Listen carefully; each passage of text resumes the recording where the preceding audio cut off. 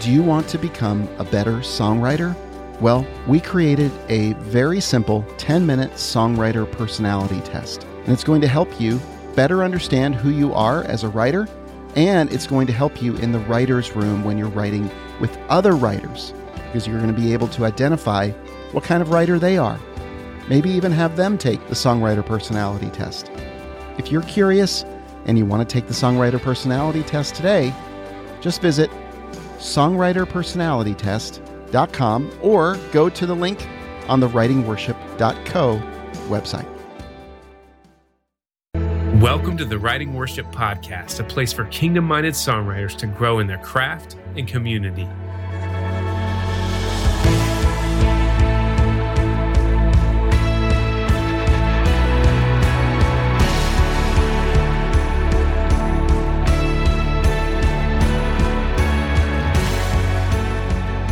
Well, welcome. Here we are in the old broadcast studio of my basement. I'm Eric Nordoff, and we have three other people here. So everyone else say hi and give your name. Hey, everyone's looking at me. So, Yes. Hey, I'm Nick Morrow. I'm the director of Writing Worship. Yeah. Oh my gosh. Did you say Nick Morrow Nope. or Morrow? It's Morrow like tomorrow. Oops. Nope. I say tomorrow. Wait. It's a Tomorrow. heavy A.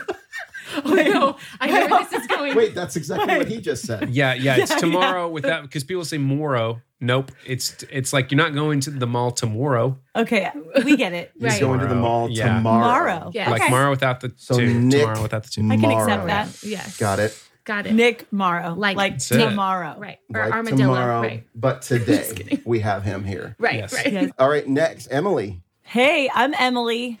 Weeks. Yes, Emily Weeks. Do you not want to give your last name? Yeah, privacy. Okay, so That's right. okay.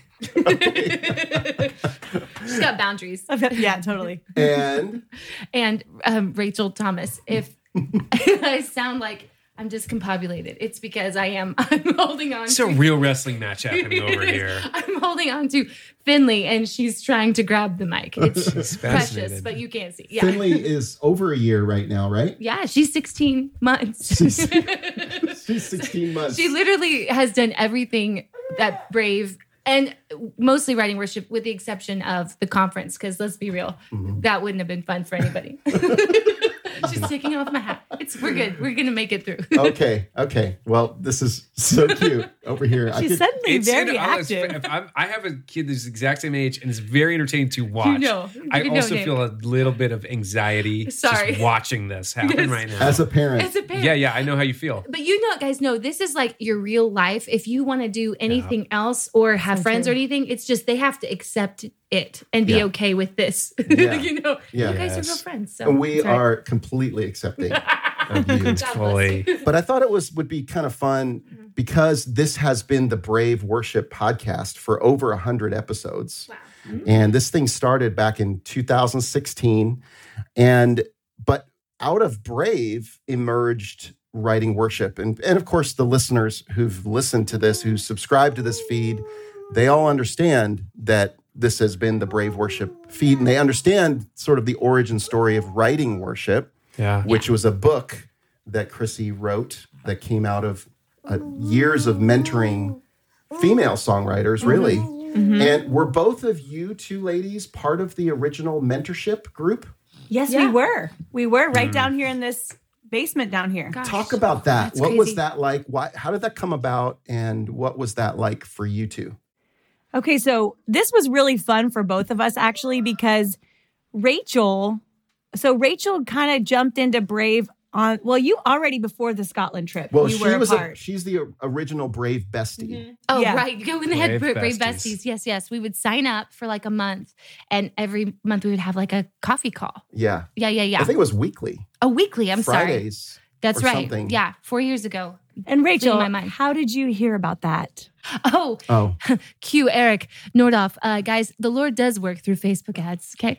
Yes, he does. I literally, Sometimes you wonder, but I know. I literally saw a Facebook ad, and it was for a women's like community something, and all I saw was women's worship leading community. And I was like, where can I find these? And this here? is you in Texas. This was me in Texas because I had just accepted a full-time role as the worship director there. And I was so like lonely, scared, all the things. And we had just found out we were pregnant with Raleigh right after having our second daughter. So it was just all the things. And I needed people. Like I needed, especially women. I needed other people who had done it before to show me how to do it. Yeah. So you went through that, and then you found out about the Scotland trip, which is where Rachel and I met. You were roommates. No, in Ireland we were. Oh, yes, okay. Second time. So we became friends on that trip. And that's really where I bonded with Chrissy. I remember sitting on the airplane next to her and going, "Tell me your whole life story. Where were you born?" Yeah, exactly. Yes. Where were you born? Like, all those things. What's your favorite color? Gosh. So anyway, after that trip, Chrissy decided to do a mentorship here at the house. Yes. And so I lived kind of just down the road, but Rachel actually flew in for that. Did right? you really? Once a month? Mm-hmm. Once a month. We had a really gracious pastor, and he basically said, he's like, I'll give you the weekend off or whatever to come down, or whenever we had it scheduled. And they allowed me to use a part. I shouldn't be saying this, but I'm not there anymore. So he used this. Basically, said, where was it and how much was it? How much did he let you have? That's right. He basically said, if you can use some of the training budget to pay for your flight. Yeah, and that's which was really, really kind. So just knew that it was where we were supposed to be, and Jason was totally on board. And so I missed the first one because everybody got the flu. But after that, I came down every month from Texas. That was before we moved here. Wow. Yeah, and she would stay at my house. So girl. I would pick her up from the airport, and yeah. It was a little retreat. That's it was. incredible. It was a week's really retreat. It really was. I mean, it's funny to walk into your house now and it feels like home. And even back then, in some weird way, it felt like, oh, God bless you. Maybe she would like just to giving play me a with us. distraction here. He's giving me a distraction very friendly. But it felt like, I don't know, in some way it was like I knew I belonged here. And, yeah. And now it's just cool. You're like, hey, come on in, come downstairs and we'll record. And I'm like, I remember knocking on your door the first time and being so nervous. Like, who are these? And it always felt like home. So it's really special. So it started as a mentorship that you did, for 12 weeks? It was every other week for 12 weeks? I remember there were 12 of us. There were 12 of us. 12 of us, yes. Yeah, I don't remember how many weeks it was. Maybe like 9. Maybe similar to the mentorship that we do now. Yeah. But it was great. It was so special. It really was. It was so special. Yeah. Before that, it was really Girls Ride Out and Brave that just kind of met on a monthly basis, and you were just kind of ministry. It was more ministry to your hearts as writers. There was really no writing training really before that, or anything educational. Sure. Other than Chrissy speaking, or maybe a guest speaker coming. Yes. That's right. Remember we had, and who we're going to talk about today is Christy Knuckles. We had Christy I remember come and speak. I remember. That's so amazing. Yeah. So it was that sort of formulated the basis for writing worship. That meant that those first 12 ladies. And then after that, I said, Chrissy, you need to turn this into an online curriculum. And then we, that summer, recorded the curriculum. This is 2018. Wow. And that's crazy. Yeah. And then we launched with the first version of it in the fall of 2018. And Emily, how long did it take before you led your first mentorship group? Well, I remember, so after Chrissy's in-person mentorship, she had us fill out a form that said, are any of you guys interested in doing this with other people? And I just wrote yes. I just knew yes, that actually sounds exactly like something I would love to do. So I wrote yes. And then I hopped in on the very first round. Did you? Yeah. So. Okay. Wow. Okay. So that spring of 2019, you hopped in. That's right. Wow. Yep. And you've led how many of these now? Now I was trying to think of that, but I mean, what At is least it now? 7 or 8? 2022. So Yeah, at least 7 or 8 of them. girl. I think you took a Is that break the from- most of any mentor, I would guess? let's see. I would say. Oh, I might be the champion. You Yeah. are the champ. You've Podium. outpaced Amanda Blankenship. Amanda did that for many seasons. Yeah, that's too. true. Yeah. That's so But true. you've got the Tuesday night slot. So The Tuesday night slot. Don't mess with it. Don't even try to steal my slot. It's like the old sitcoms, when you'd have the Tuesday night Oh, at yes. 6:30. You've got Exactly. that. You know who What's- you're going to get. That's right. That's That's right. Yeah, right. it's like Johnny Carson. Emily Weeks. Yes, Lord. Emily Weeks. But Rachel, I did let Rachel take my summer slot. That's right, girl. Don't worry. I'll get you in that summer. That's I okay. was in that one. It was supposed to be That's yours, right. but then it ended up being Rachel's. That's right. That's My right. big question, though, in your class, Emily, is there a laugh track that comes Oh, my along goodness. with? It feels like it'd be fitting. It Oh, does feel man. like You. it would be fitting. The problem is, You know? the problem is that, you know, you see all these beautiful faces in these boxes, but you can't hear them. And so for some reason, that just kind of revs up my stand-up comedy routine. Is that right? Like it gets worse because I can't hear them laughing. So then I just Right. start like, oh, you know. Oh, Filling I in the see, because space. they're on mute. Yes. So yeah. You can't interact, and so you just keep going. You You're know, just laughing at your own jokes. yeah, you're just laughing at your own jokes. Versus in a room, you're reading the room, seeing how happy. But yeah. I'm not reading the room. I'm just kind of like, okay, and now let's get very serious. It's like a lot of up and down. Yeah. Yeah. Yes, girl. Really. Oh my gosh, it's so true. Yeah. Okay. Rabbit trail for just a second. Okay, Can I- go ahead. So you're talking about just that whole environment of like Zoom and all of that. The wildest one for me, and I've only led the group a couple times because I do more social media stuff. But the last one, Nick, you were on our last one. Yeah. I flew to Texas for this, whatever it was that week. And we had, people were sharing their last songs.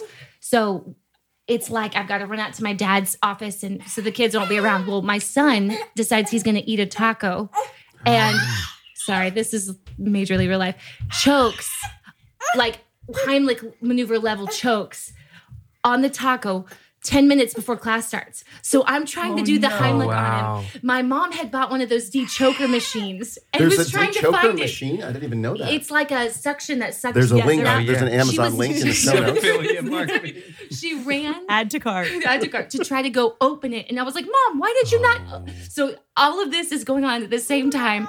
And I'm like, is my son gonna die on the night of the last, this my last class? That'd be awful. It would be, I probably But would not let's- be doing this but- right now. But so he was fine. But let's talk about Yes, yes. that other class where you were at you had a VBS skit right before Oh. your mentorship started. This Tell was- I us feel like a I was on little that one as You well, were- right? so Yeah. Tell us a First little bit one, the about last that, one. Rach. The last one I hopped on and I had just done the Heimlich. The first one, I overcommitted and my church had this VBS thing, asked me to volunteer. I said yes and realized, oh my gosh, why did I say yes? That's the first night of class. So I asked the pastor if I could do it in his office.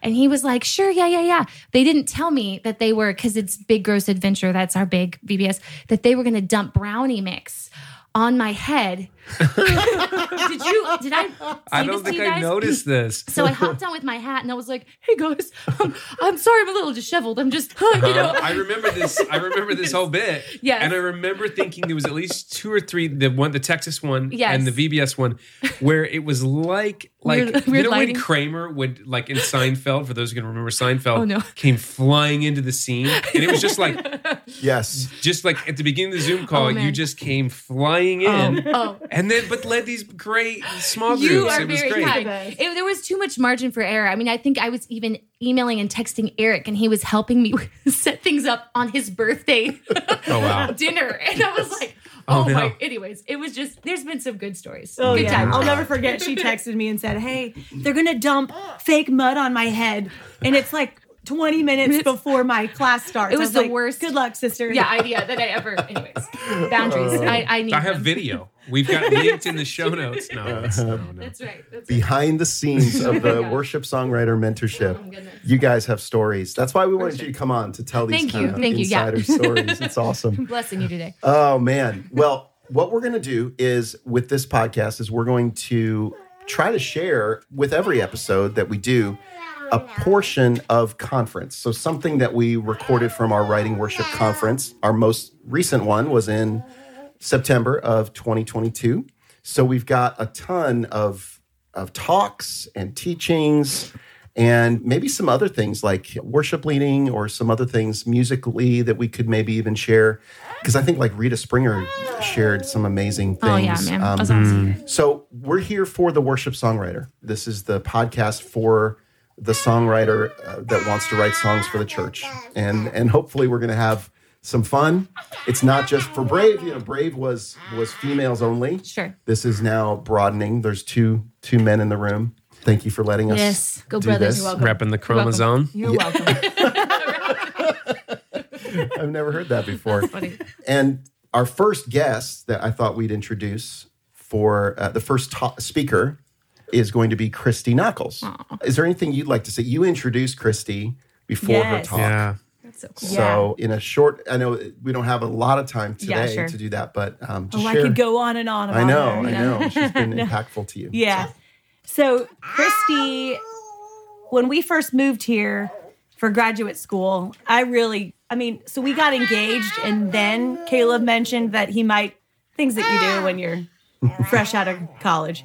He mentioned, hey, I might actually indeed want to go to graduate school. I was like, great. Well, probably like somewhere here in Southern California, because I don't think I ever see us moving anywhere else. And he was like, well, surprise, actually, I've always had a thing for Belmont. And I was In like, Nashville. okay. Cool. So cool. Well, why don't you also, check out some of these schools in the LA area? Well, he could never quite shake it as we went through that process. So we ended up here, and it was really crazy because right before we moved, and I was sad. I mean, I would look at the Pacific Ocean, like I would go drive down there and be like, goodbye, my love. Like, Cry into the ocean. Yeah, I would, like, Tears cry. go. Emily's tears are I'm really poetic about nature, and I am an ocean fan. So I was just like, goodbye. But anyway, so we come, but on the way here, we actually played a Watermark song. Wow. That was the first thing that we put on when we got in the car with the U-Haul. Wow. And so it was very, very interesting because our first Sunday here visiting a church, I actually saw her.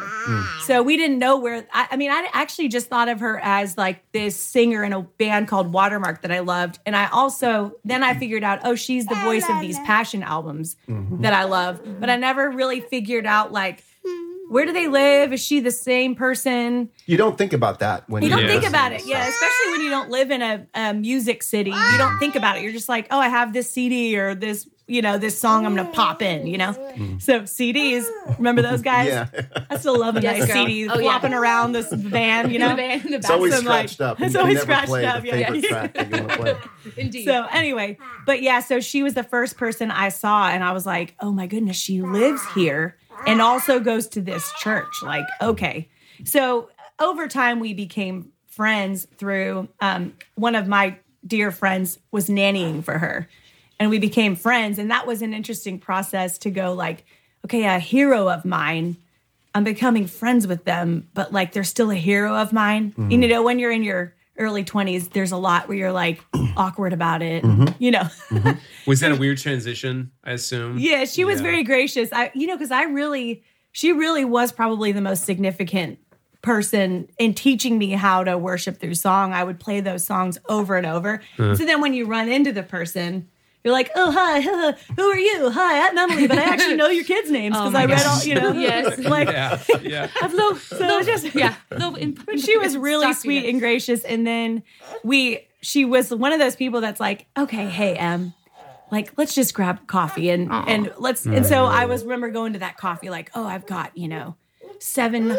questions that I'm going to ask, those kind of things. But she was sweet. And then we kind of became pen pals when she moved to Atlanta, and now they're back. So anyway, she's the best. So she's become a friend of yours. And she's been somebody that Chrissy has actually befriended, even though, that many years ago when she came and spoke, Chrissy didn't really connect with her. But since then, she found out about the Writing Worship book because of you, I think. That's right. Because you were talking about Chrissy and the impact that she had on you.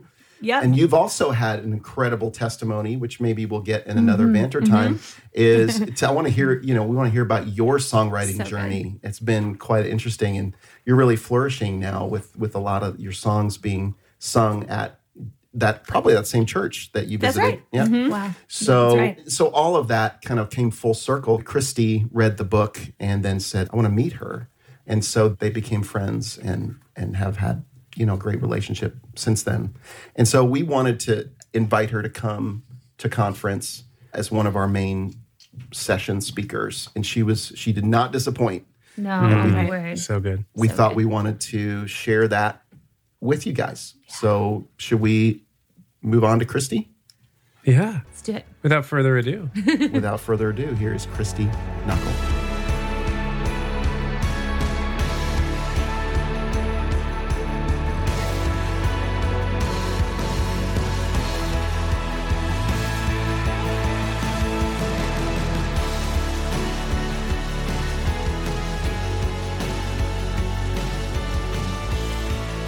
So Christy, I don't know where you went, but thank you so much. In fact, I've had coffee with her. I just reached out to her.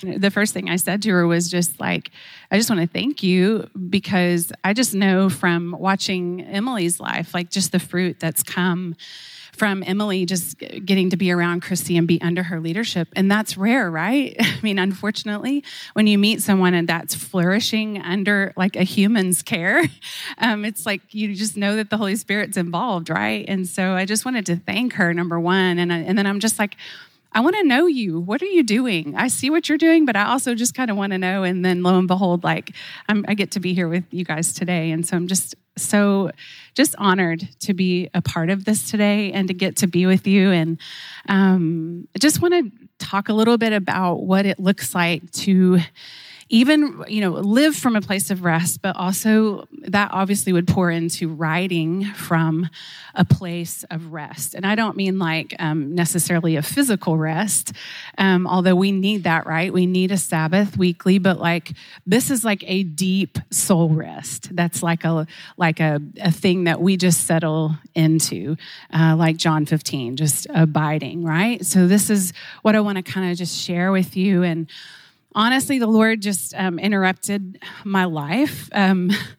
So many years ago when we were in that Watermark season, kids in tow, literally just like feel like we strapped them on and just like kept going. I'll never forget just like being in the back of the bus and we had a pack and play just like wedged in this little back lounge and watching our now 22-year-old, but like when he was a baby, like just catch air. Like we're going like 75 down the highway. I'm like laying on this couch back there, just like going like, what are we doing?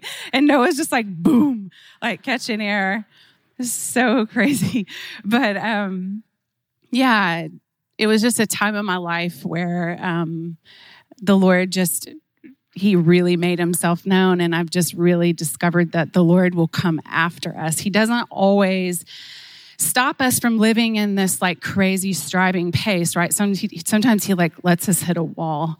And that's what happened. And I'll share that with you just in a little bit. But like really, it's just this place of living from our belovedness, which is really like us owning our identity as sons and daughters. And it's a place to live from. It's a place to write from, I've found. And, a room like this, I always think it's just probably fun to hear stories behind the songs, right? I thought maybe I would share just one night getting to sit around a farm table in Johns Creek, Georgia. This was a long time ago, and it was a group of just dear friends. And, I think that as I thought about this and I've just remembered this, and obviously like this sticks out, and because this is like maybe 10% of writes, right? Like most of the time when we're songwriting, it can feel like a fight, right? It can feel like, and that's okay too. Like sometimes we do just have to like, not power through it, but sometimes it's hard, right? And we have to maybe get up and walk around and pray and go and just leave the room maybe and just kind of regroup. And sometimes it is hard, but sometimes like there are just those, sometimes the Lord will give a song in just a moment's time and you feel like, wow, this just like came, right through me. But this night, I think has some sweet framework as I look back on it, of what it looks like to live and even write in community from rest. It was when I got to be a part of writing Lord, I Need You. And it was around this farm table. And I think about the elements. Like last night, I was just remembering it was, just dear friends. The pace had been so sweet and slow that day. We had a shared vision. I think that's so important. We weren't necessarily like writing for an individual's record, but we were writing literally. We had been on our faces that morning, which I think that helps, right? Been in the Bible together, the scripture all day together. sharing meals around that very table. And then the shared vision of just writing for the next generation. I mean, we were praying for these songs for the next Passion Conference. And so there was like the shared vision, and we were just coming around this and like hands open and going, Lord, what do you have? Not just for us, but like, what do you have for the church? Like, what are you saying? What do you want the song to be that's in our mouth? And Nathan always talks about, my husband, like just also at nighttime, it's like the veil lifts at night. So it was at night. And it was maybe just the end of a long day. We could have been at this place of being really tired, but we felt rested. It was like this joy that was just like so sweet. And I remember just our Bibles being open around that table. And we just, started to come around. What if we looked at this old hymn, I need thee every hour. So that was kind of where we started. And then just a little side note, I love Chrissy's, the songwriter personality test. Like, how many of you have taken that? Yes. Okay. Awesome. It's life-changing, right? So I'm in the hearing prophetic category. So you've probably like studied some of that, which so for us, it's like truth is kind of like the end all, right? Like you might love melody and lyric, and yes, like I love both of those, but I feel responsible for delivering an accurate message, like like it says on that list. And then, but one of the things that we have to be careful about is, which as soon as I read it, I was like, oh, that's me. But we have to be careful that our melodies and lyrics are not too complex. Like often they're not palatable for corporate worship, right? And so I've found that I have got to be in the room with certain kind of people if I'm going to write a corporate song. I really do need that. I need someone that has structure and that's going to be coming around me to help me sort of make it palatable, because that's a thing, right? It needs to be palatable. We need corporate songs for the church. And so I'll never forget though, like, so knowing that about me, you might, if you thought about it long enough, you would probably know, like I obviously contributed the whole time, but my main interjection in the song was the bridge. And I never forget singing out, teach my song to rise to you at the table. And Matt Marr, who's sitting next to me, he just like looks at me. And what I love about Matt, and this is something we can all learn from, is that he will try on your idea like a jacket. And he will sing it with that big baritone, like just deep voice as loud as he can. Isn't that beautiful? Like how many times have you just wished that like whoever's kind of that person in the room that's like driving the ride, there's always that one guy or girl, but it's like Matt, he will try on your idea. He will sing it out loud. And so it was like, he just, sang it out. And it was like, I turned into that little emoji, like that new emoji that's like your eyes are just welling with tears. I was like, and then it just was like, we went around the table and it was almost like, teach my song to rise to you. He was like, when temptation comes my way, and when I cannot stand, I'll fall on you, because Jesus, you're my hope and stay. It was just around this table, right? And I felt like such a part of that. Now, had I written that song all on my own, it wouldn't be the sung song that it is, right? It just wouldn't. And I know that. And that's beautiful, because I've learned to just own that. I've learned to own my specific voice and my even strengths and weaknesses, and knowing like who I need in the room with me. That's just like a big deal. And also just being okay with the fact that like we need each other in that moment, right? We need to come around it with this, just the beauty of what like a farm table of friends, if you want to look at it like that. Now, you're next, right? Just like walk into it and be like, how can we make this like farm table with friends? But yeah, I just want to tell a little bit about my story. I'm a PK. I was raised in Oklahoma, just a country girl at heart. And I spent much of my adult life just doing exactly what I thought I was supposed to do. And it was all good things. I was using my gifts for God, striving to make him known to the world. I'm going to take a drink. And I recognize, right, that there's like a stewardship that comes with our gifts, and we should steward our gifts well. That's a thing. But it didn't take long for me in those days when, God used early motherhood for me. That was the point. Like I was saying before, it was just like, we kind of just was like, strap the kids on and let's just keep going. And, but it didn't take long for that stewardship, and it became a burden. And honestly, like singing for God took the place of sitting with him. And I realized that I knew how to live for God, but I didn't know how to live from him. And I'll never forget leading one night. I was in Texas, and this sweet friend I just met, I barely knew her at the time. Now we're like deep, long, friends, 20-year friends. But she came up to me after I led that night, and she was like, Christy, the whole time you were leading, I know this is going to sound crazy, but like every time I shut my eyes, I saw like a bullseye in concentric circles. And she was like, and then I just kept hearing Philippians 2. And she was like, I know that sounds so weird, but just take that. I was like, thanks. Well, fast forward a couple of months, and I'm upstairs, I'm cleaning a bathroom, cleaning a toilet of all things. And I love this because, in Scripture, it's like all the men like went out to meet with God, like the burning bush, right? And then all throughout Scripture, it's so beautiful. You see that God came and he met women right where they were. And that's what happened. I was cleaning this toilet, and all of a sudden, I just felt this deep desire in me to just want to come home. I didn't know it then, but it was a call, like physically to come home. Actually, he would actually ask me to lay down a lot, but it was a spiritual call to come home. And I went downstairs. I sat at my farm table. I knew the Holy Spirit. It was like one of those manifest presence moments. Sat there, I did a really spiritual thing where I just let my Bible fall open to wherever it would. I was like, I know you're here, so just speak what you want to speak. Because I don't know what to do with this desire that's just filling my heart right now. Like, you're shifting something in me. Like, I want to come home and like take care of my people. I want to like know how to cook things so the food doesn't rot when we're between bus trips. And I opened it up to Psalm, and my Bible fell open to Psalm 37. And it's so beautiful because that's my gospel story. That's the passage of Scripture, how I was saved when I was 7. Commit thy way to the Lord, trust also in him, and he shall bring it to pass. That was on a wall plaque in our house that had my name on it. We all had them. Did anyone have like the 80s wall plaques? You're all like so much younger than me.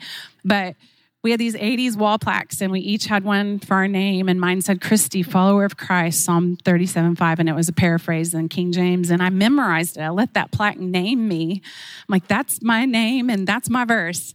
And so I wrote it on everything, and then one night in church, when my dad was preaching, my mom had the wisdom. She was watching me kind of scribble, and I had like written that out, and she saw I had written out, commit thy way to the Lord, trust also in him. She takes it and she turns it over, and she's like, yes, if Christy gives her heart to Jesus, he will show her the way to go. And that is what the Holy Spirit used that night. I went down and took my earthly dad's hand and embraced my heavenly Father's heart for me, Jesus. And so that morning, I'm just back here, and the Lord, hang on, I feel like I have a dachshund hair in my mouth. We have 2 long-haired dachshunds. Sometimes they just appear in my mouth. So Psalm 37, I'm back to my gospel story. It was so beautiful. And I just, I read this verse 4 that's right before that. It's like on tea towels and coffee cups. We all know it. Delight yourself in the Lord, and he will give you your heart's desires. But all of a sudden, it was like that word give jumped out at me. I'd never seen it like this before. It was like he will show you what your desires are. Like he will give you the desires of your heart. And I think it's both ways. I think also he will fulfill things in us that have been there a long time. But it's like he's the instiller and the fulfiller. So it's just like you get to this place where you're starting to desire the right things the more that you sit with him and you start learning how to delight in him. And I didn't know how to do that at that point in my life. I'm embarrassed to say that it was like we were just on the go at that point. And the Lord brought me back here, that verse that changed it all. Commit everything you do to him and trust in him, and he will do this. He will make your righteousness shine like the dawn and the justice of your cause like the noonday sun. And I'll never forget, he just said, Christy, just enjoy me so I can enjoy you. And then he said, do you trust me with your cause? And I thought, what is my cause? And the more I've actually studied this psalm, that word cause means our righteousness. It means like our rightness before him. And he's like, so you think about even the twofold meaning of that. Like, he's like, do you trust me with your rightness before me? Like that you don't have to do all these things to feel right in front of others and in front of me. Like, do you trust that Jesus is your righteousness? And then also, do you trust me with your gifts and your talents? Like to the point where if I asked you to like lay that down, like, would you trust me with it? And then he just said, Chris, you just hit the bullseye. And I'll take care of all the outer rings of your life and I'll show you my glory. And as I sat there, of course, Lauren's vision comes back to me. The bullseye and concentric circles. It was like you could put a transparency over this scripture, like he was affirming that word. And it was like I could see myself just running ragged in this outer ring, like living from the outside in. And he was like, I have made a way for the beloved of God, the sons and daughters, to live from a place of the inside out, to where if we just hit that mark, there's a spiritual principle involved with it, that he literally will take care of everything else. And I mean, it's why I ended up writing a book on this and I cried through the whole thing because it was just like recalling his faithfulness that he did that. He did that. So yeah, I laid down my career for about 5 years or so, just reordering my life. And God called me to this place of like hiddenness where I just really squirmed at first. But I just learned how to be seen like at the kitchen sink. And I had a minivan in that stage of my life and I called it my sanctuary. I probably wrote 40 songs in that minivan. And some days, I would look down and there's like Chick-fil-A nuggets on the floor. I remember one time I wrote a song called Wonderful on the way to Target. I looked back, it was like a Barbie head. I was just like, okay, this is what I got. But you're here with me. You are here with me. And I'm going to lift my voice. I was worried about something. I'm going to lift my voice and I'm just going to start praising you. You're here. You're right here with me. And so it was just this process of learning, like he's with me. I'll never forget, I met this songwriter at the time. Her name's Terry. She writes for country. And she had come over because Nathan was producing a demo for her at that time. And he came upstairs. And of course, this is when, I'd like laid down my career. And he's just like, hey, will you come sing this demo really quick? And I was like, really? It's like ran downstairs because I got to do something musical. I was so excited. And I met her and something about her just was like Jesus. And so I just said, hey, can we go to coffee? And, she told me she had 9 kids. She was homeschooling them all and writing country songs. And I'm just like, I need like the 411. Like, I need to know like how you're doing this, right? I needed like a wall chart in my my laundry room where I could just like check off boxes. Like I needed a program at that point because I'm just like, how am I going to do this?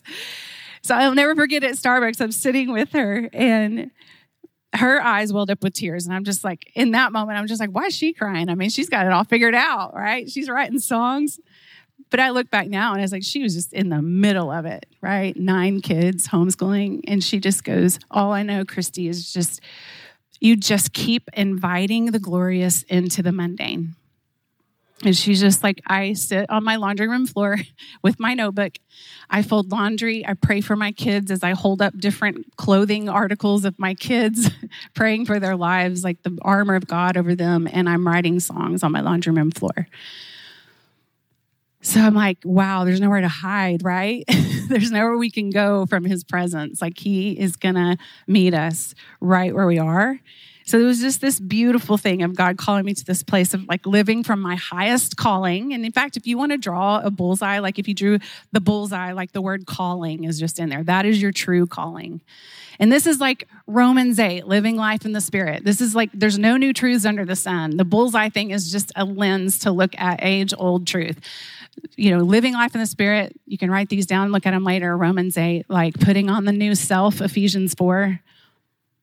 And again, John 15, abiding in Christ, it's what it is. It's just the Lord's like, actually, if you'll like live like this and you can live from me, I have so much that I want to do through you and I'll actually reclaim the outer rings of your life.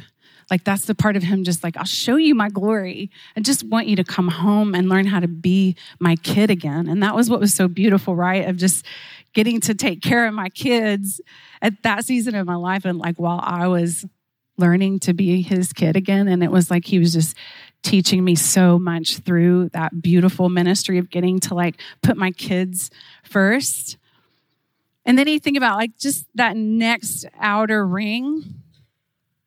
Before I say that, I want to just say this. Like, I will say the enemy has come after this message more than anything I've ever, that's ever come out of my mouth. This beloved message, like, I can't even describe to you the opposition that has come against me, even just like since I released this book even on it. It's just, and anytime I speak about it, it's like I have to double down on prayer around my family because it is literally like the enemy absolutely knows that when you own your belovedness, like you are unstoppable and that God is going to show up in your life in ways that like you just never even imagined he could. And so it's powerful. But I will say like, this isn't even something that like, it's even counter church culture sometimes in some places, sadly. And I remember when we first started like going, okay, like the Lord is asking us to like protect our family. And it was when I was leading up to that, like, okay, I'm laying this career down. And to the point where our management was getting upset, like they manage Christian artists and they were getting upset that we were putting our family first. And it's just like, no, we need you to say yes to this. We need you to say yes to this. And we need you to do these things. And we were just like feeling this resistance. And I'll never forget, like our manager who was like, kind of started out as this little guy and then he merged with this big company. Well, he comes on behalf of the higher ups to our house after I had literally just had our second child. I was like knee deep in postpartum, everything. And he comes in and they drop us from the management because we were wanting to choose our family. And so we were wanting to live in that bullseye. And I sat there and I was just like so defensive. In fact, I started to kind of like go in on him. And Nathan just gives me this look. He's like, shh. And right as I was like getting ready to kind of ignore his warning, he's just like, let it go, babe. This is like God's way of he's releasing us. Like, this is good, right? And so right at that time, both baby monitors went off. Both babies started like crying, a toddler and a baby at the same time. And it was like the Lord just showed me who I was supposed to just stick up for. Like, so I just went upstairs. I grab our baby girl. He lets our manager out. He gets Noah, and I never forget, we met in the hallway upstairs. And he's like, what are you thinking? And I just said, I have to believe that God's going to take care of us. No matter what, like if we're choosing this and this is what he's leading us to choose, our family, I have to believe he's going to just provide.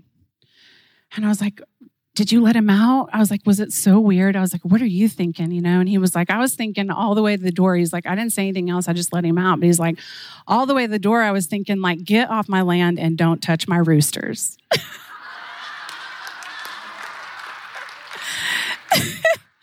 literally what came out of his mouth. And I realized he was actually serious. I mean, we don't have roosters, but like, I realized it was like all the daddy in him rose up to protect the roost, right? And just in full disclosure, like that manager is no longer in Christian music. And I've gotten to like hug him pretty good, like in the last 7 years. And he's just living from a place of just contentment and rest. And because the Holy Spirit is good. And this message of rest is for all of us. And so we've just I've seen him around town, and it's just sweet that the Lord even brought that full circle moment. But just to show you, like, it's something that, like,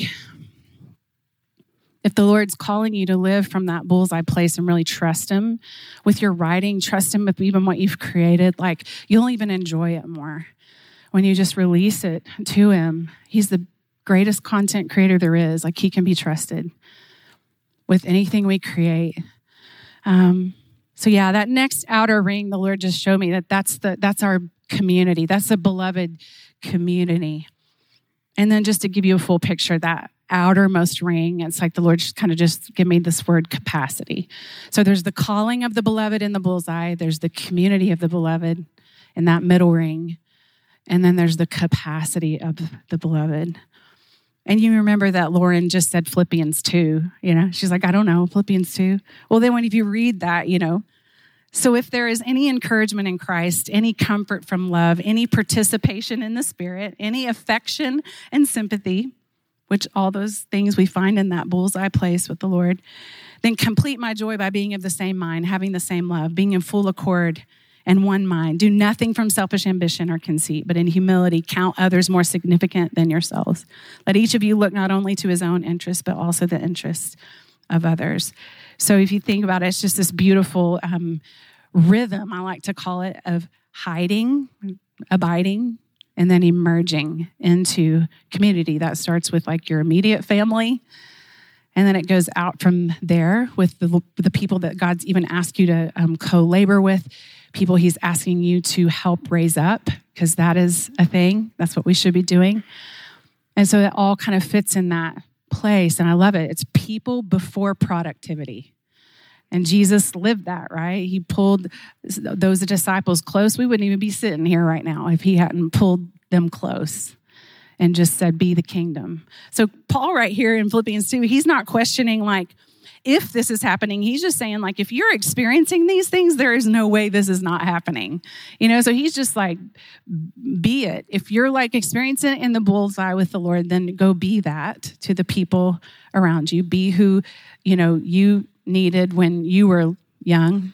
Be that for those people that you're helping to raise up. And then I think about just spiritual capacity. That's that last outer ring. I mean, we could do a whole, talk on all three of these things.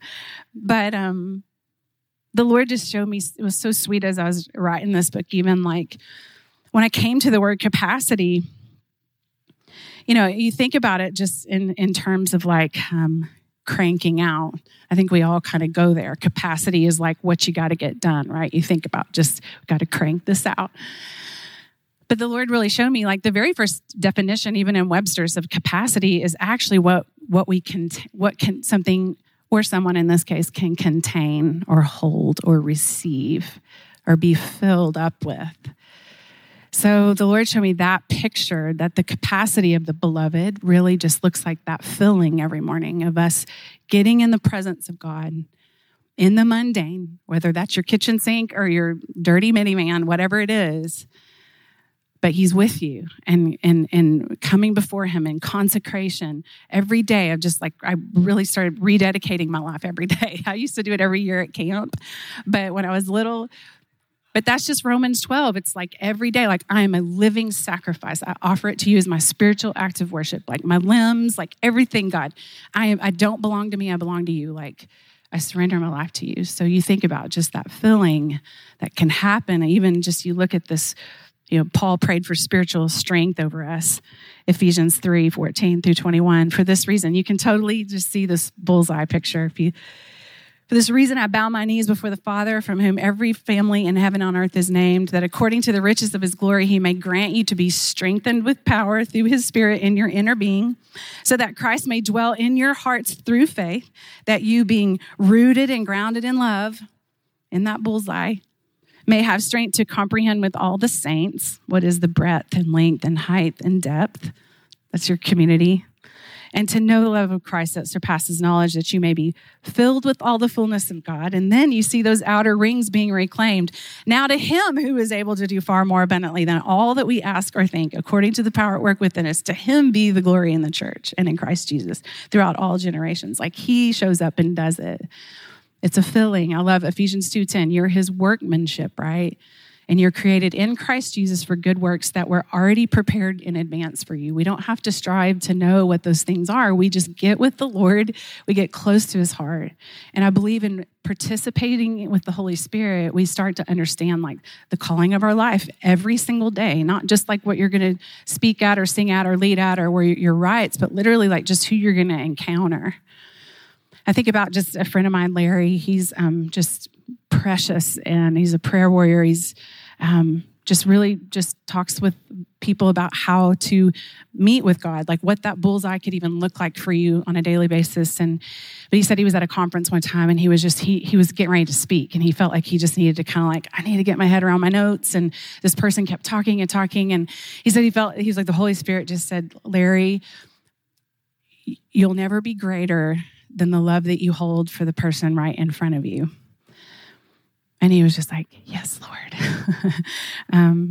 So even our filling, right, could be just the person at the grocery store. And what I've even found is just like when you start trusting God with your cause and your songs, and you're able to see people for the first time. It was like when I really started trusting Him with my cause, I wasn't so focused on like, yeah, but like my career, what's this, how am I going to keep this cranking? How am I going to get in front of this person? And the Lord's just like, I'll hold up your cause, and that will actually free you to hold up the cause of others. Like, I think that's even how He holds up our causes, that He gets us in on it. So we're holding up each other's cause. And so He's like, I've already brought all these young women into the general vicinity of you. And faces start coming to my head, my brain. And He's like, yeah, they all want to do what you do. And you just get to invite them into you're familiar with me, this new place of you living from me, not just for me. Invite them in. I remember I didn't know what to do. I didn't know how to cook. I just made pancakes at night around our farm table, that same farm table where I had that epiphany that morning in Psalm 37. But you start to see and sing over others. Sometimes that's literally, a lot of you could just sing over all of us right now, probably. But your life spiritually sings. Our youngest, we have 3 kids. Noah's 22, Ellie's 19, and then Annie Rose, she's 15. But when she was about 2.5, I was putting her down in her crib one night, and the best thing was that she used to suck these 2 fingers, and she either always had them in her mouth or she had them out to the side, like she was just had a little cigarette. And so I laid her in her crib. She's sucking those fingers, and she takes them out, and she's like, sing a song. And I said, I will if you use your manners. I said, say please. She was like, please. And so, being a responsible parent that's trying to raise up my kids in the fear and the love of the Lord, I just start singing a song that we had written at the time. A mighty fortress is our God. I'm rubbing her little tummy. And she goes, can you sing All the Single Ladies?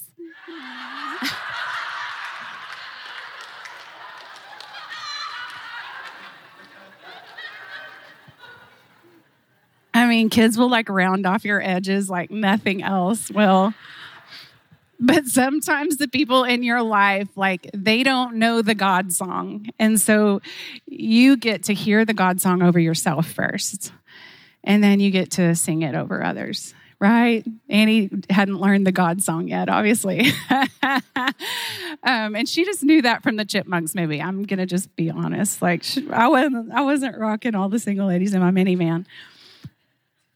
But I will say this and kind of just end on this. But, that capacity of the beloved, you get to these outer rings and you think, okay, this is where I get to run in my lane, right? But I'm sure that a lot of you have found, I don't know, especially in the last couple of years, that sometimes you can have a head full of vision. You can know where you're going. You can know what you're writing about and for, but all of a sudden, it feels like you just get hit with either things don't go as planned, something derails and the right, or just that did not go at all like I thought it would. Or you're just literally you're walking through hardship and trial and suffering. But what I've learned is that doesn't have to derail us. In fact, what I've found over and over to the point where I'm always oh yeah, is that things not going as planned and hardship and trial have actually been the seasons where there have been the most growth in my life and the most forward movement. And so I want to just encourage you right where you are. If you feel stuck even, or if you just feel in a place where you're just this has not gone like I thought it would. If you're just in a place of like, I feel like I have all this vision, I have this heart, and I just hit this wall. Well, I want to encourage you that the Lord has something in that for you. In fact, he has a lot in that for you. I think about just suffering, seasons of suffering in my life. Nathan and I, we lost 2 babies in 1999, miscarriage, one after the other.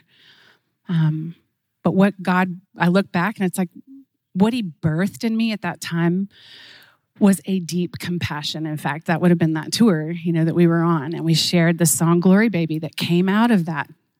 Now, I wrote one line of that song, Glory Baby, you slipped away as fast as we could say baby. And that's about all I could write. But it took months, right? I had to make the choice. Like, am I going to be offended by this? Am I going to be offended at God?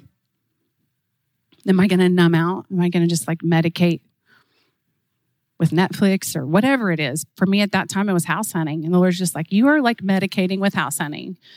Like, open your heart. Like, I have a healing I want to do in you. And I wouldn't have chosen to write the song Glory Baby and be talking about miscarriages for myself, right? I wouldn't have chosen that. None of us would choose what we're going through, but the Lord has so much in it for us if we will choose to open our heart to him in that time. And he used that song, Glory Baby, all across the nation. We did an 80-city tour with Point of Grace that year.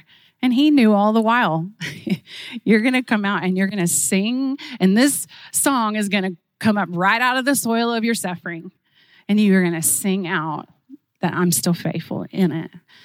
I think about I went through hearing loss in 2017. I was sat there with an ENT and he drops the news on me. He's like, you have sensory neural hearing loss. It's probably like from some kind of virus. I had been sick on our Christmas tour, had no idea what was going on. I just thought I had a double ear infection. I didn't even bring Nathan with me because I just thought, this is no big deal. He's going to give me an antibiotic. And he's like, no, this is like inner ear. This is like, has to do with like you need to go see a neurologist, And I'm like, what? But even in that, talk about God bringing me back to a place where I'm just like,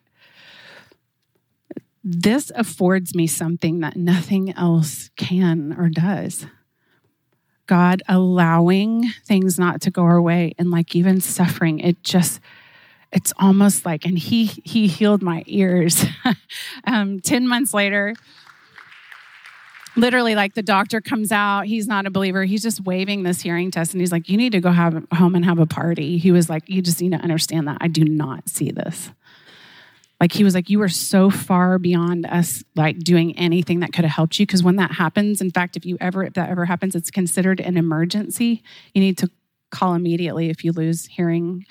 I learned all these things. And he's just like, when those cochlear hairs on the inside lay down, he was like, you have like a very small chance of them raising back up. He's like, go home and have a party. And so, but through that, it was almost like when things started getting normal again, it was like I missed that intimacy with God that brought. It was a dependency, right? It's just this dependency that nothing else will bring. And sometimes it's just what he uses in my life. He'll use anything, but he'll just slow us down to this place of just really trusting him and walking with him and conversing with him, like using our mouth out loud to talk to him, casting our cares on him because he said we could. And I think about just even like I was saying, just this filled like the opposition that's come against this message. And I wrote this book. It took me 2 years. It was the hardest thing I've ever done in my life. I thought it was going to be like songwriting, but it's like a whole different part of your creativity and brain to write a book. I'm working with an editor. I felt like I was just like getting punched. But, and then the day my book comes out, I'm getting a CT scan, just having all this crazy physical stuff going on. And I'm literally laying there going like, really? So that kind of culminated like into like months and months, literally, where it felt like just one thing after another, like physically coming against me, stuff that it's literally like, it feels irresponsible to not go to the ER. And Nathan staying there with me and praying over me and just us trying to make the decision. Like, we've got to get on the plane the next morning and go lead at this thing. But these symptoms tell me when you Google it that you need to be at the ER. So you're just at this place of going, Lord, I trust you in this. Like, I know you have me. My mom got ovarian cancer. We almost lost her right around when the book came. Thankfully, she's doing pretty well right now. Praise God. But it kind of culminated into just months and months. And we had just declared that we were going to write a record. We're going to be releasing music this fall and into the winter. But we were writing for that or trying to, and it just felt like hitting a wall. I didn't physically even feel like doing anything. I have all this vision and I know what this record's about, but it was just like literally being able to like put one foot in front of the other. It was just so hard. And I was disappointed to the point where like my feelings were hurt. And I had never really gotten to a place like that, even after all I'd been through, to the place where like anger was festering in me. And I'll never forget, this was actually just this past spring. I ended up on the porch and Nathan had taken our youngest, who's 15 now, he'd taken her to a movie, and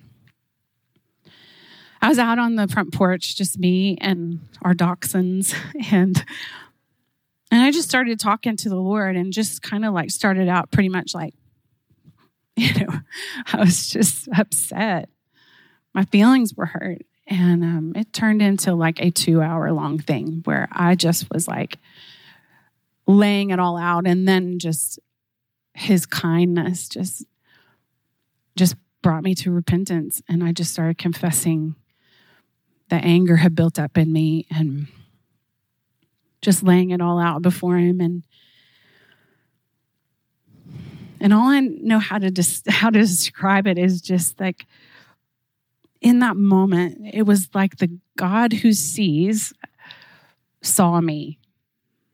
And it felt like when I was 7, just when I used to just experience his presence, it's just in the backyard. I didn't know it was him then, but looking back, it was him.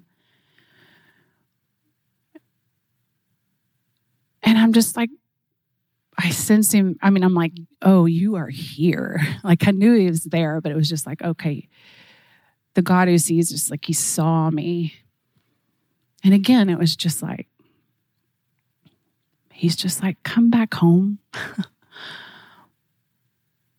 Come back home. I have a song. I have songs I want to birth in you. They're going to come out. I got the outer rings. He's like, come home again. You've had this anger and this angst and this disappointment, discouragement, and just you pull out all of that. Actually, you didn't even know it, but it was clouding your ability to hear the God song.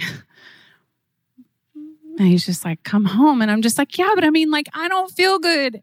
Like, I feel like literally at the thing I had, I was literally thought I was dying. And I'm like, what do you want me to do? Like, I don't feel good. I can't even get on a plane.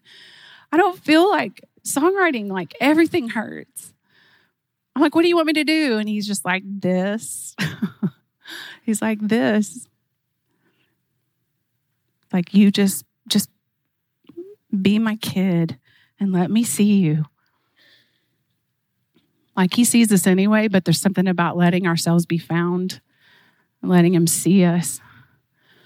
He's like, this is all I want. We good? You know? And then I remember I just started singing out on the porch. And like, as I like sang out loud, all the coyotes, we live in the woods, like just all the coyotes just like, oh. I looked down at the dachshunds and they were just like, their ears went back. The coyotes started singing with me. And then just a couple of nights later, I'll say this part. This is important. And it's important for these days. Longevity is everything in these days, right? And I really do feel like longevity is just finding what surrender is in every season. Finding what just completely surrendering to God looks like. And that might look like being in unseen places for a while. Nate, could you come up? Yeah.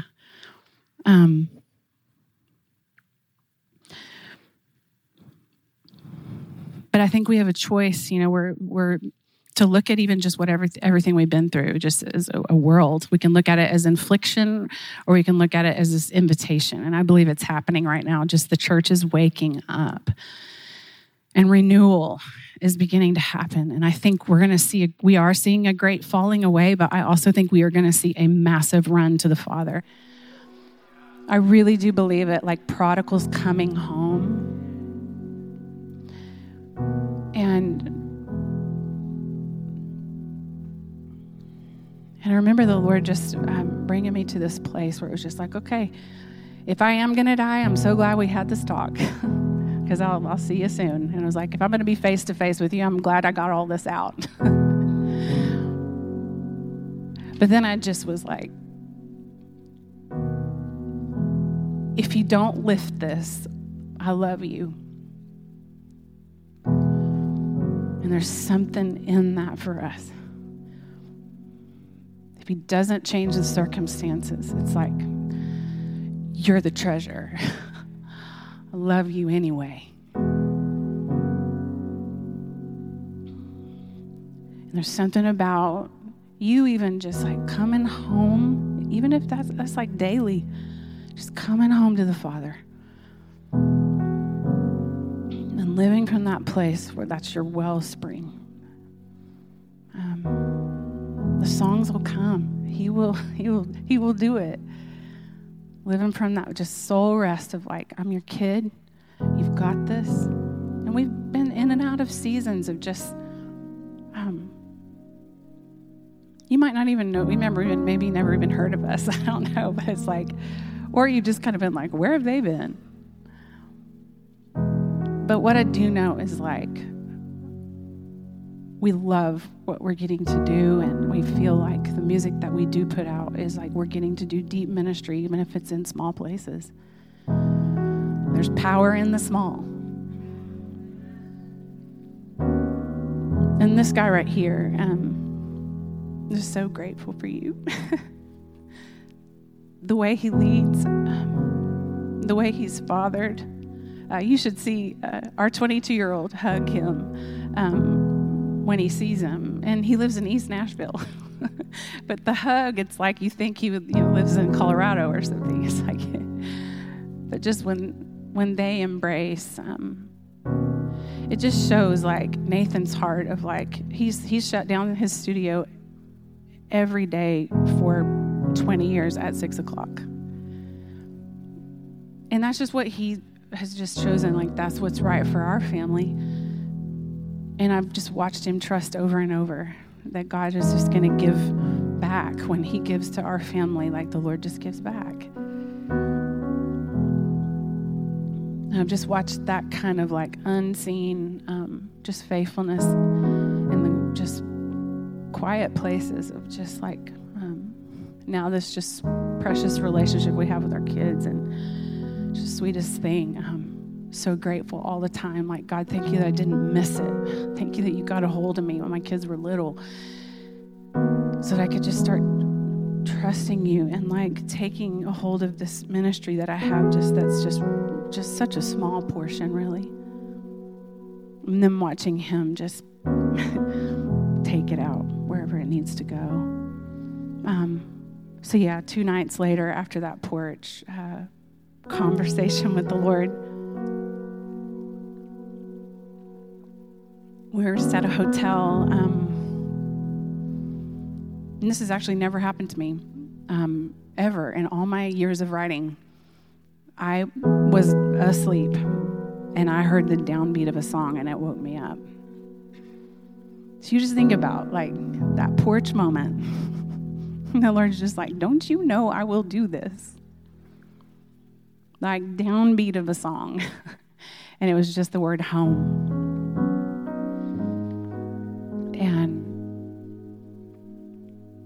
I literally got my phone and I wrote out the entire song. It was like 4:00 in the morning, and it just like came all the way through. I just want to sing it over you. It's kind of a sing-over song. It's like a pour-over, at Starbucks. Oh, there it went.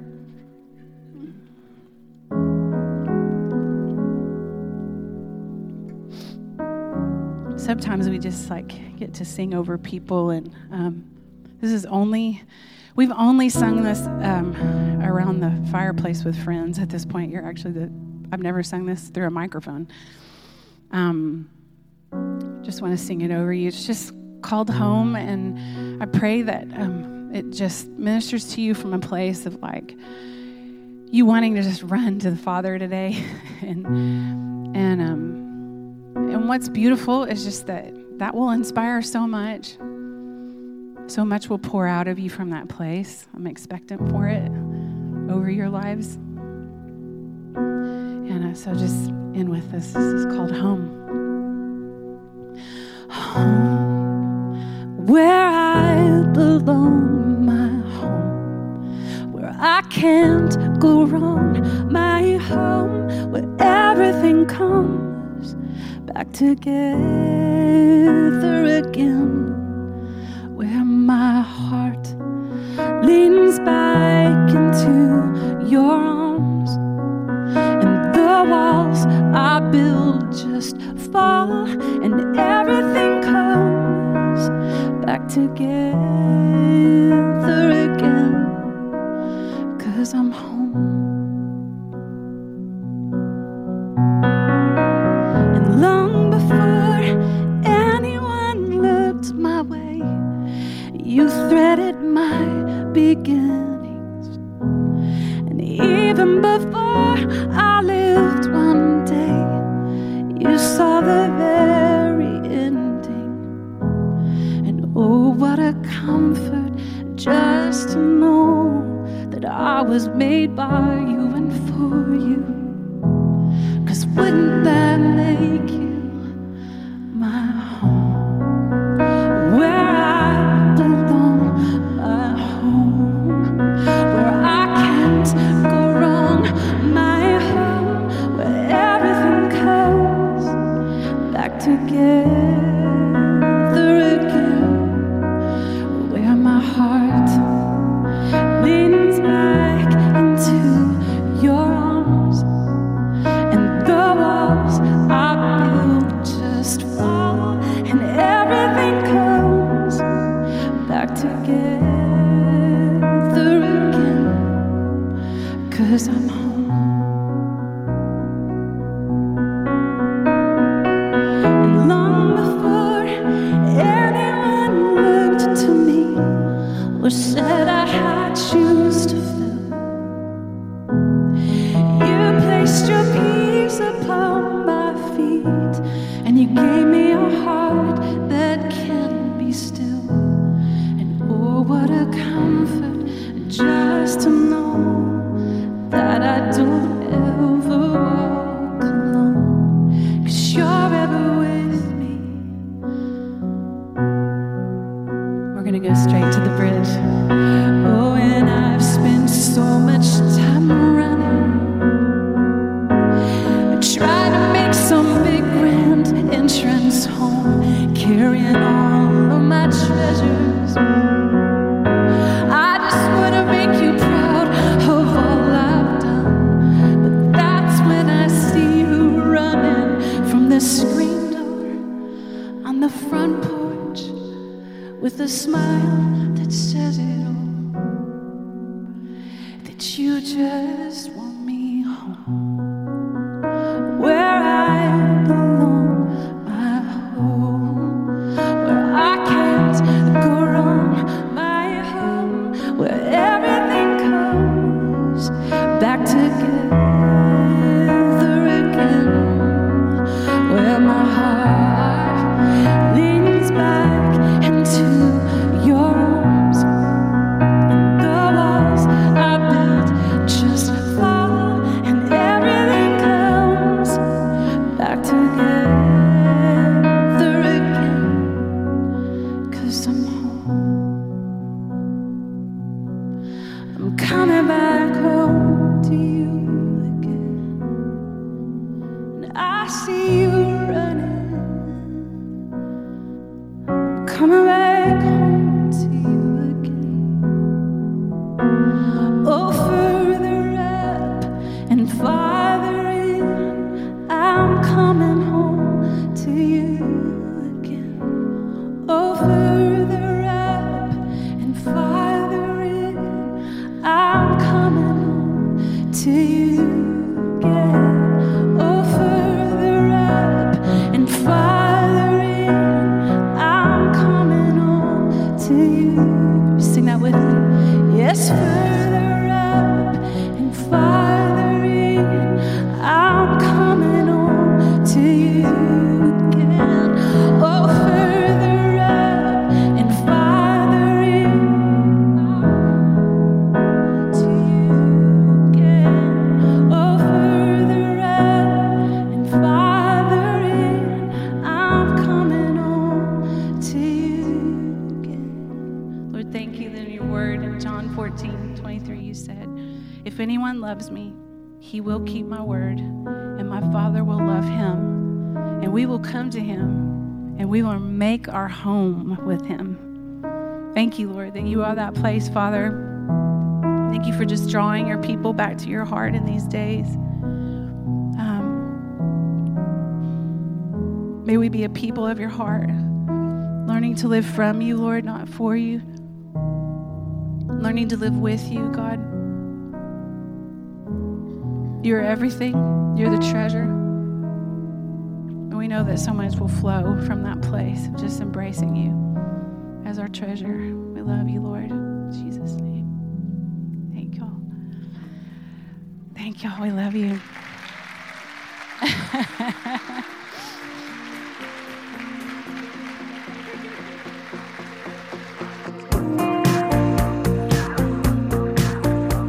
I hope that was as meaningful for you as it was for us. If you're a songwriter and you're resonating with any of what you heard today, we'd love to get to know you more and introduce you to some folks in our community. All of our podcast interviews and guest lectures come from either our Writing Club monthly breakouts or our annual Writing Worship Conference.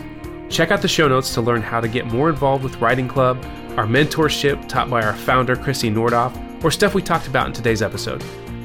Find us on Facebook at the Writing Worship Community, on Instagram at writingworship.co, and our website, writingworship.co. We love meeting new folks and supporting songwriters, so be sure to stop in, say hello, and get to know us a little bit. Thanks for listening, and we'll see you next time.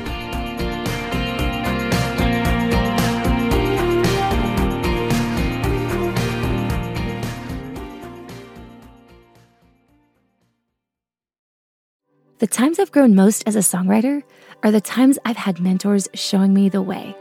If you're looking to grow as a songwriter, we're now accepting applications for our Worship Songwriter Mentorship. Now, it's available only a few times each year. The Worship Songwriter Mentorship is a songwriting intensive that will help you craft impactful worship songs. It's a course created by Dove Award-winning and Grammy-nominated, drumroll here please, our founder, pro songwriter Chrissy Nordoff. It's a small group community, and it's led by other songwriters over the course of 9 weeks. It's an intensive course and a small group co-writing environment, and that means you'll be added to a special group of about 12 writers, give or take. Each group is led by experienced songwriters, some of them my dear, dear friends, and I've even gotten to lead a group or two. Rachel here, by the way. We love the church, and we love to champion fellow worship songwriters just like yourself. In this mentorship, you'll learn how to write songs for you and your congregation. You'll go deeper in your intimacy with Jesus. You'll get the tools needed to help craft songs more easily and never run out of creative ideas. Okay, I know it sounds too good to be true, but trust me, this course is a game changer. You'll learn how to leverage your unique songwriting personality and connect with other like-minded writers in a meaningful way. Truly, I can't think of another course, group of people, community that has impacted my songwriting the way that this mentorship has. If you're wanting to take the next steps in your songwriting journey, then apply now at the link in our show notes. We hope to see you there.